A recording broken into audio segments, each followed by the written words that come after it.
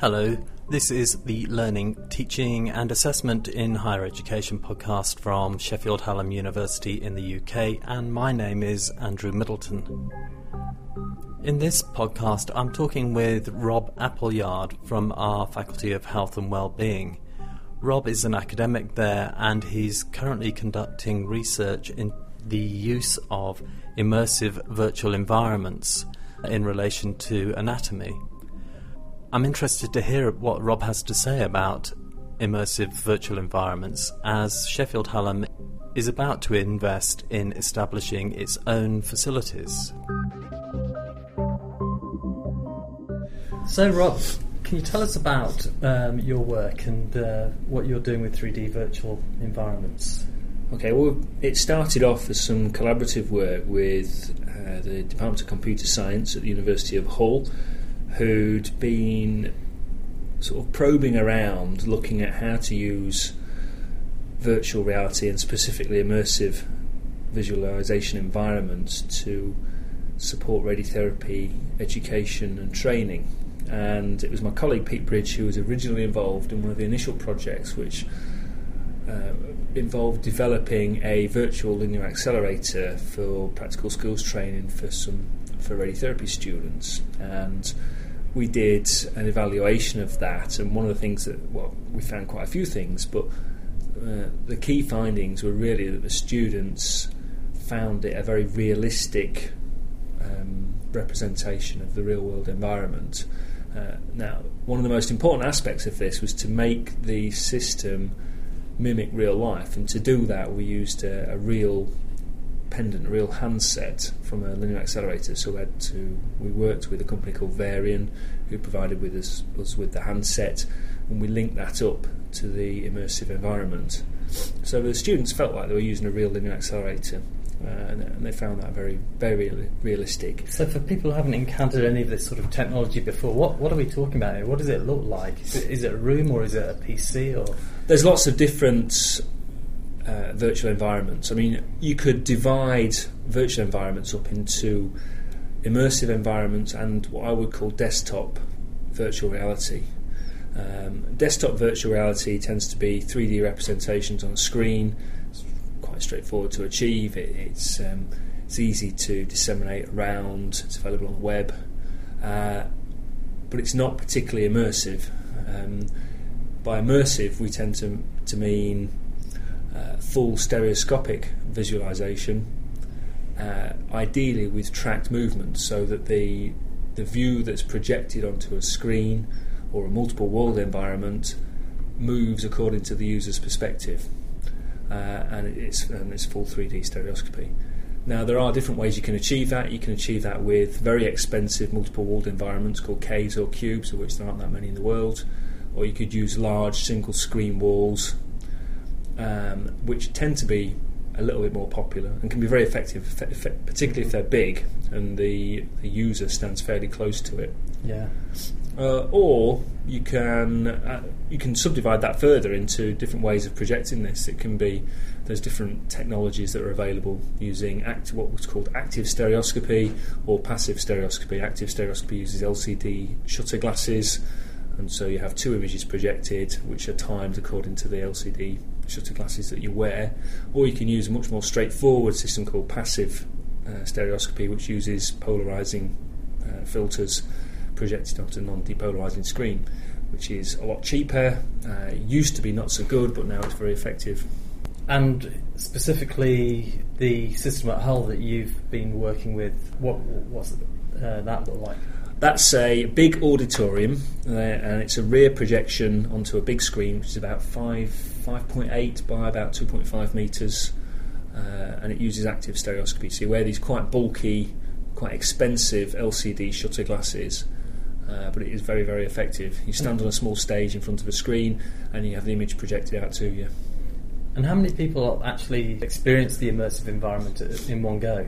Depends how you use it. If you want to use tracked projection, then it's only really good for one person, the person that's wearing the tracked shutter glasses. So that means they're interacting with the 3D representation. Definitely, yeah.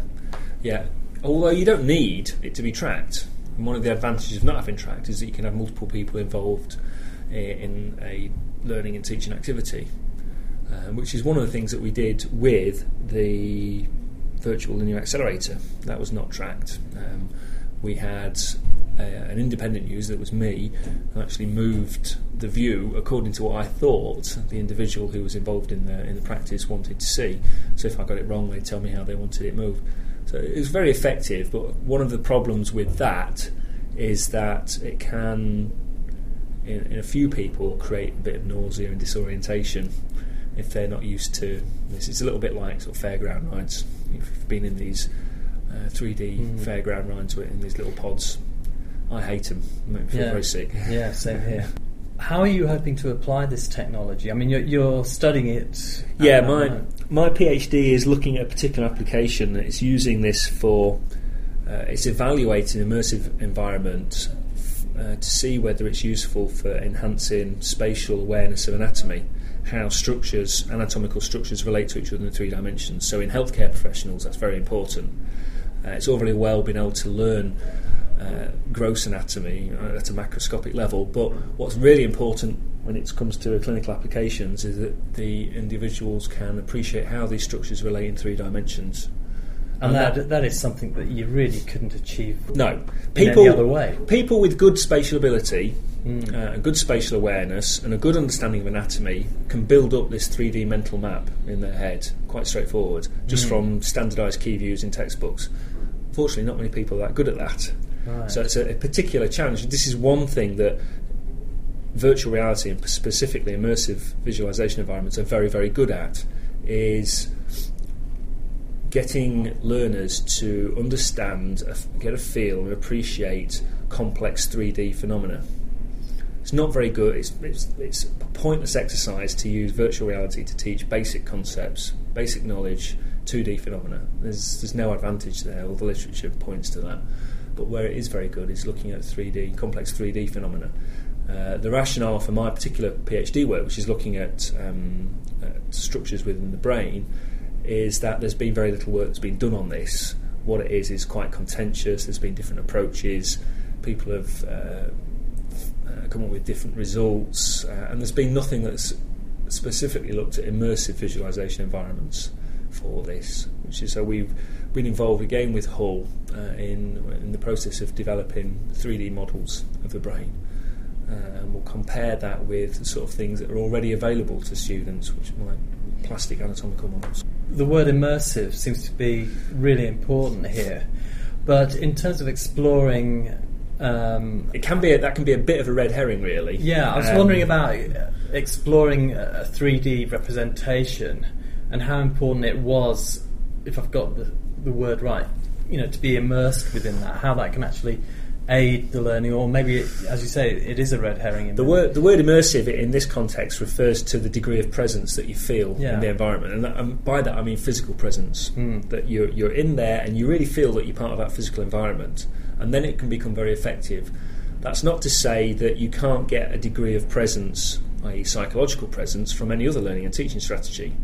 Yeah, if you're in a good lecture, you're immersed in it, and it becomes more effective. You can read a good book, you become immersed in that. But that's psychological presence rather than physical presence, and it's quite difficult sometimes to separate them out. Typically, you're more immersed in the environment if it's a full stereoscopic 3D projection, and it's large and it surrounds you, and there's nothing else in the way, and it becomes a sort of hybrid environment. And something else that's very important in these immersive environments is that the input devices for the users are intuitive, or at least quasi-intuitive, or they're realistic. They mimic what you're going to have to use in real life. Flight simulators, great example. Flights, yeah. Surgical skills simulators, again, same thing. They use it brings a degree of authenticity. Yeah, exactly. Yeah. But you don't always need that. So, for example, with the brain model, what we used was a track 3D pointer that you would use for a PowerPoint presentation, and adapted that. So it's very easy to use. You don't have to learn how to use it. That's another advantage of these sort of environments, is that you take away, you minimise the amount of time that students have to learn how to use the application. So basically, in terms of teaching them how to use the the 3D model of the brain took a few seconds. Give them the pointer, you say, if you want to rotate it, press that button and move it around. If you want to point at something and find out what it is, you press that button. And once you've done that, you're straight in there, handling the subject matter almost literally. Yeah, and you can almost, there's a degree of play in there as well, and that you can let them say, well, okay, as long as you give them some guidelines. And what we're doing with the brain model is, I'm saying to them, you've got 10 minutes, and in 10 minutes, I want you to be able to explore this model, identify what these list of structures, find out where they are and what they are within the brain, just by exploring. But more importantly, use the model in 3D to find out how these structures relate to each other in 3 dimensions. That's it. So you've been using the whole facility, and you've been taking students over there. Students from Hallam. And they've engaged with it. And I mean, are there some people that have taken to it more than others? Or? Yeah, I mean, as expected, they enjoy it. It's very engaging. There's a high wow factor. And they think it's wonderful, as opposed to the plastic anatomical models, which are boring and frustrating to use and fall apart in your hands, and you have to cross-reference to a little book alongside it, and they find that very dull. So it's not unexpected, I think, that they enjoy it.